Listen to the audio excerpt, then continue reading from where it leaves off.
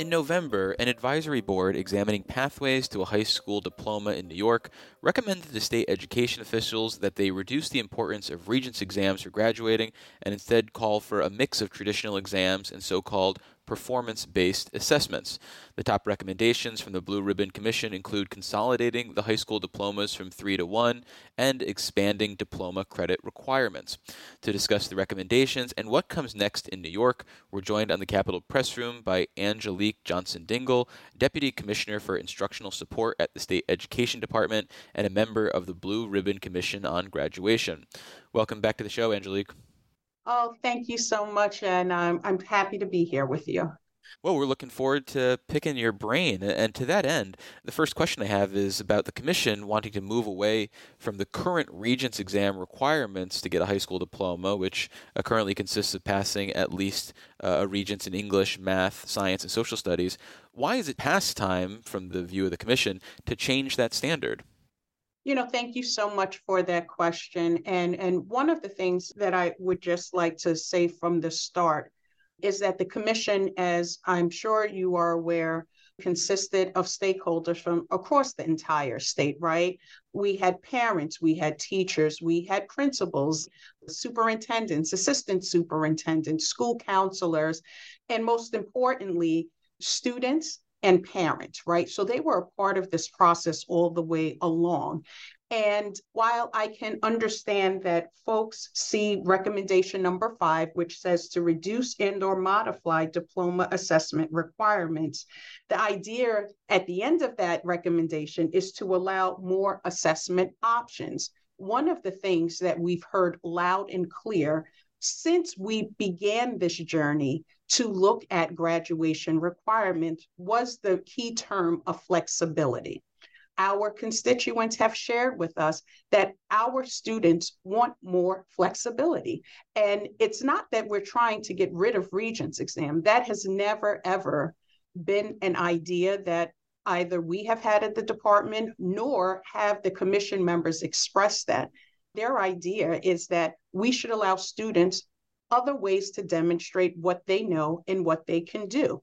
We recognize at the department that the Regents exams are a snapshot in time, and anything could have gone wrong at the day of or just shortly before that then can alter how well a student can perform. And students are saying that, maybe they know it really well, but when they get to sit down to take that test, they become anxious. Our commission members realize that, and they're saying simply they want the department to explore additional options for students to allow for those to best be able to demonstrate what they've learned all along. The commissioner has said well in some of our other interviews that even when when students are applying to go to college, they don't just simply look at a simple test score, right? They look at all of the different things that student has engaged in. They look at the types of community service that the student has been involved in. They look at the level of courses and the types of courses that students have engaged in. They look at the progress that the student has made over the time of their high school experience. And the commission realizes this and is saying that maybe this is a model we should explore here at the State Education Department. So to sum that up, I just want to come back to say that it's not about getting rid of the Regents exams, but it's also recognizing that here in 2023, that there are other ways for children to be able to show what they have learned. And it's something that we need to take a look at here at the department. So while the Commission isn't recommending necessarily retiring the Regents exams, it definitely is recommending a lack of emphasis on them compared to what we have now. And in terms of how students might demonstrate proficiency in subjects, there's this idea of performance-based assessments as an alternative method of testing, as something that could be done maybe in conjunction with some Regents exam requirements. What would those performance-based assessments look like, and why are they preferable to Regents exams? No, that is a great question, and thank you for bringing that forward. One of the things that our friends at Wested did was this huge national and international policy scan, and they did the work of the research and presented it to us to help us understand how other states are using performance-based assessments within their state or their schools. And this is something that the commission members were very much interested in. And I will say, not just our commission members, also our parents and students who were part of these conversations. We know that there are schools who are already engaged in performance-based assessments. And when you talk to students about what they are able to gain from it, they're excited about learning. The ability to apply what you have learned and to be able to show that and share that with others, I think is a very powerful tool that students are willing to embrace, that they want to embrace. We just have to provide them the flexibility and the opportunity to be able to do so. You know, recently I've had a family member who was in a hospital, and there are a number of doctors who are working on that family member. And I am happy that in order to become a fully licensed practitioner in the state of New York, that they go through a residency, that they have to be able to demonstrate that they can do certain things. It would not be as okay, or it would not necessarily be as comfortable if all they did was learn about it in a class and then simply take a test. So I think that it's important that we recognize that asking students to demonstrate what they can do is not a way to reduce rigor, but actually heightens the rigor, because you can't just talk about it. You can't just respond to questions on a test. You have to prove it. Well, there are some disagreements, though, about whether performance-based assessments are always an effective tool, and some people argue they can represent a bona fide challenge, and for other times there's this idea that they can be an easy way out. So how do you ensure they're the former and not the latter, with kids basically setting up some sort of assessment that allows them to kind of game the system, so to speak? That's a very interesting perspective, and I think that It's is a pretty common one in terms of education, people studying these issues. um, like I said, I think it's an interesting perspective. And I just want to remind all that these are recommendations based upon what people have shared with us that is important, and that our next steps are to work with them and others to look to try to figure that out. There are other assessments that do exist that do have performance-based components of it, and we are fully invested in looking to explore what are the different options that we can look to employ.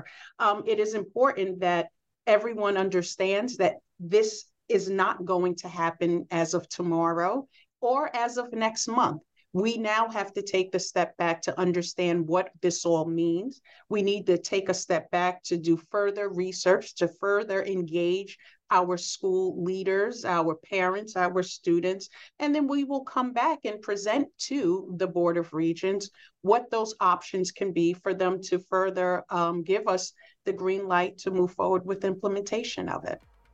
And after a quick break, we'll have more on the findings of a Blue Ribbon Commission examining the pathways to graduating in New York with our guest, Angelique Johnson-Dingle, Deputy Commissioner for Instructional Support at the State Education Department and a member of the Blue Ribbon Commission.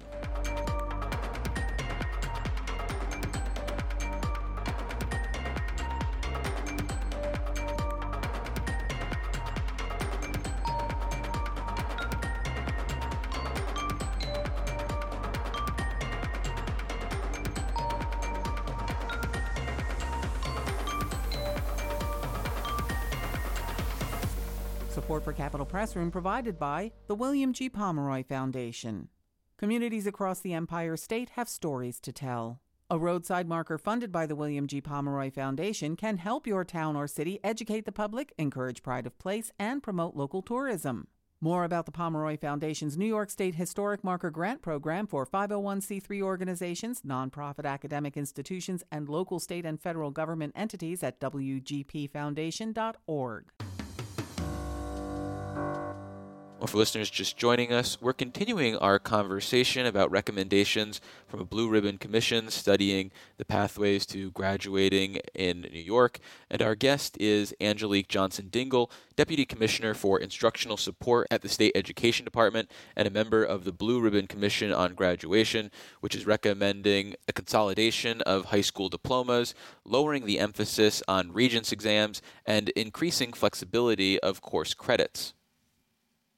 If you do ultimately move away from the Regents exams, or at least move away from them in terms of their current significance, how do you ensure that some schools, when it comes to the implementation of performance-based assessments, aren't imposing standards that are less rigorous than other school districts around the state and therefore producing less meaningful diplomas?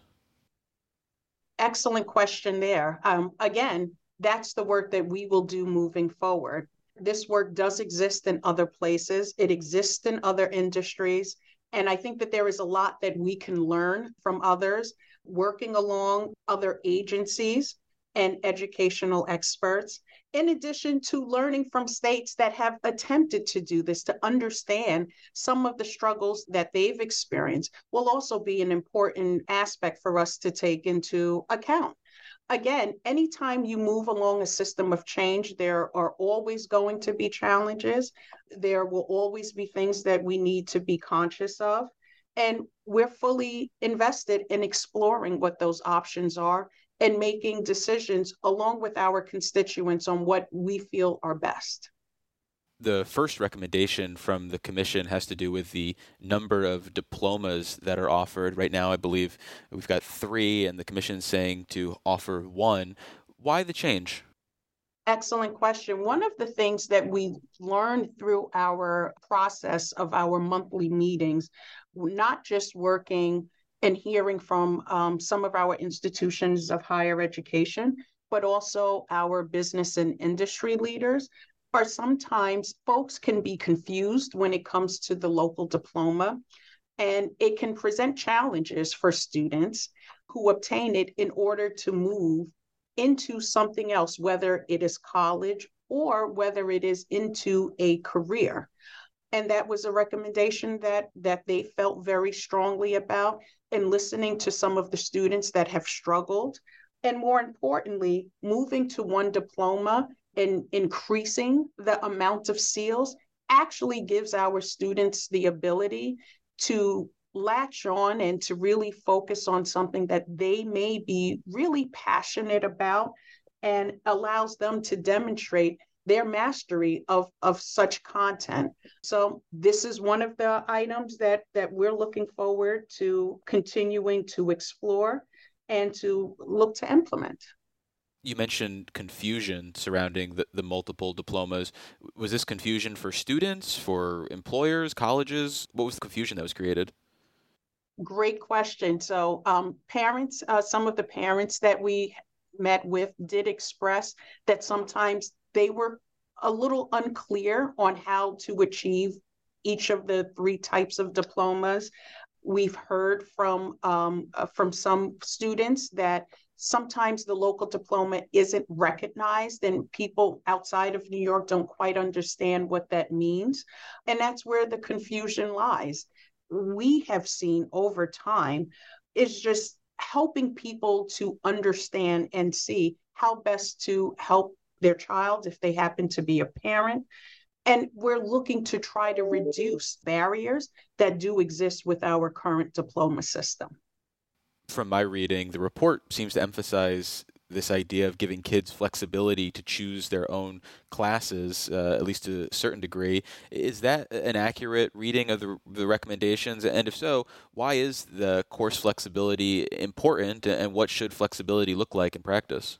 If you look through some of the analysis from our parent and student advisory meetings, a common theme, again, of flexibility. Students want the flexibility to learn about different things. Students want flexibilities to take different courses, and then at that be able to receive credit for those courses. That's what we're looking to explore and to further understand. The recommendations have been presented as of last week, Monday. And as we shared during that presentation, we will spend the next several months digging into each one of these recommendations to help us understand how they can work within our systems, for us to understand how they intertwine and how they may ultimately affect other regulations that we have in place currently.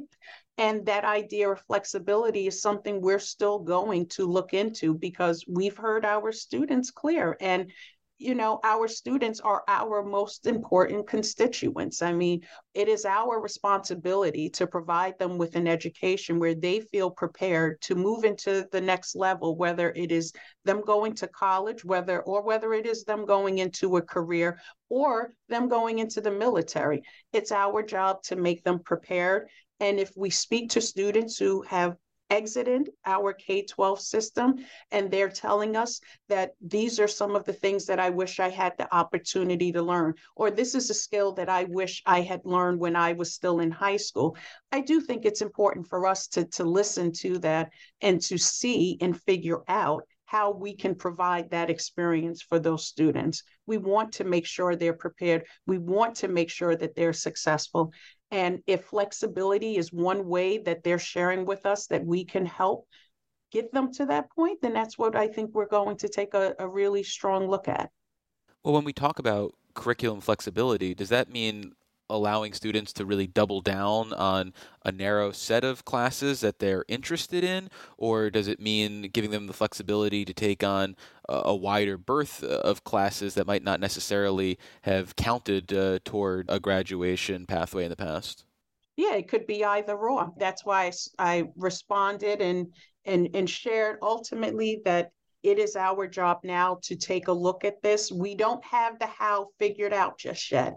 It was the commission's members' task to tell us the what it is that they think we should do.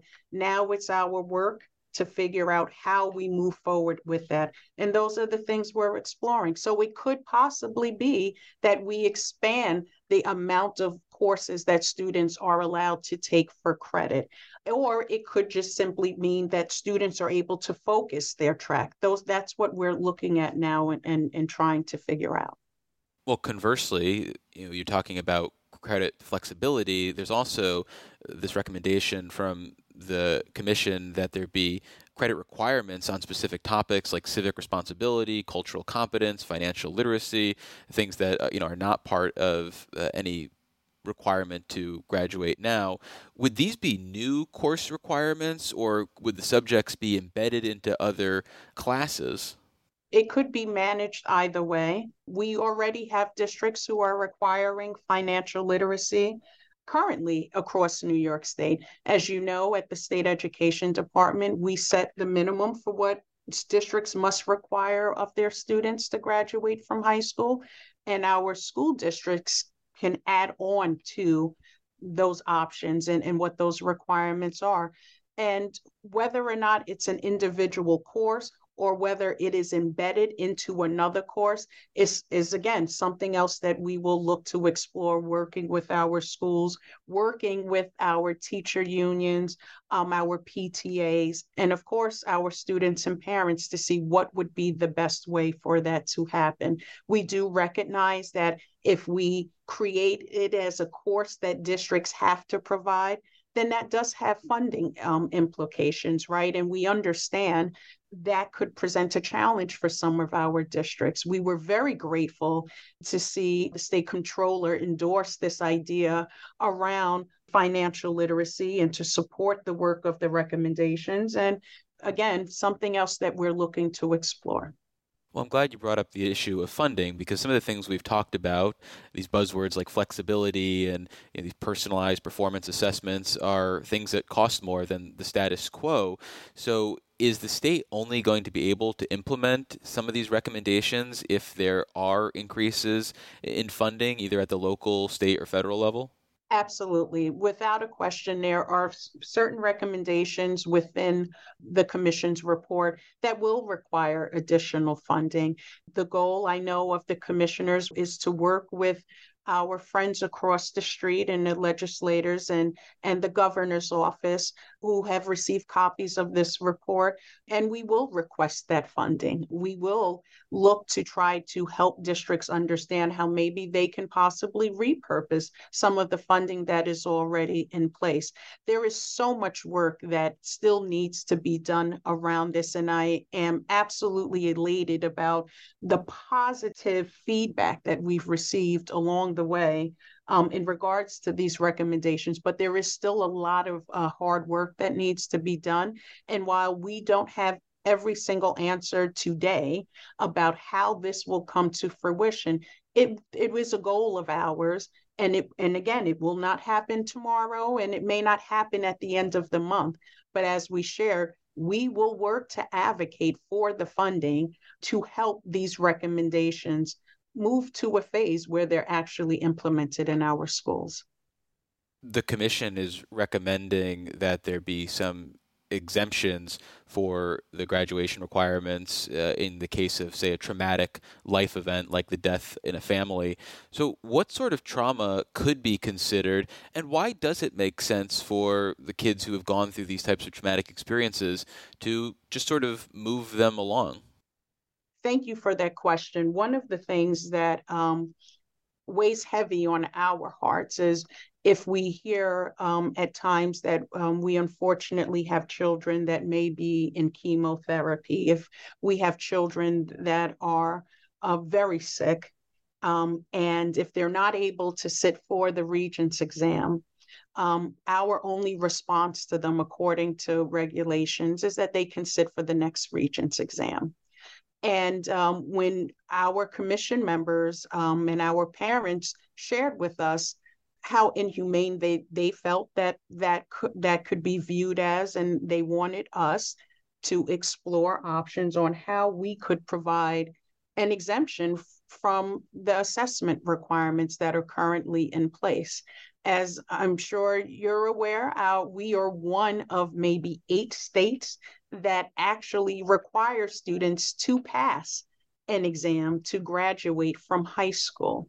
And if a child is going through a significant life event, or if they are ill, again, we still have to flesh this out. Our commission members felt that it was important to allow for an exemption for that.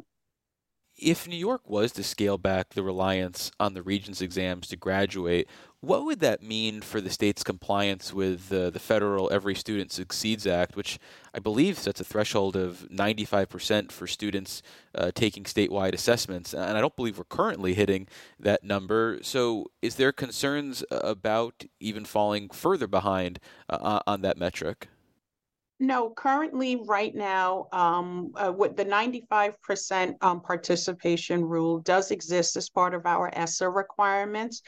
Currently, ESSA requires students to take at least 3 statewide standardized assessments in English, math, and science. And that is part of what is required of us.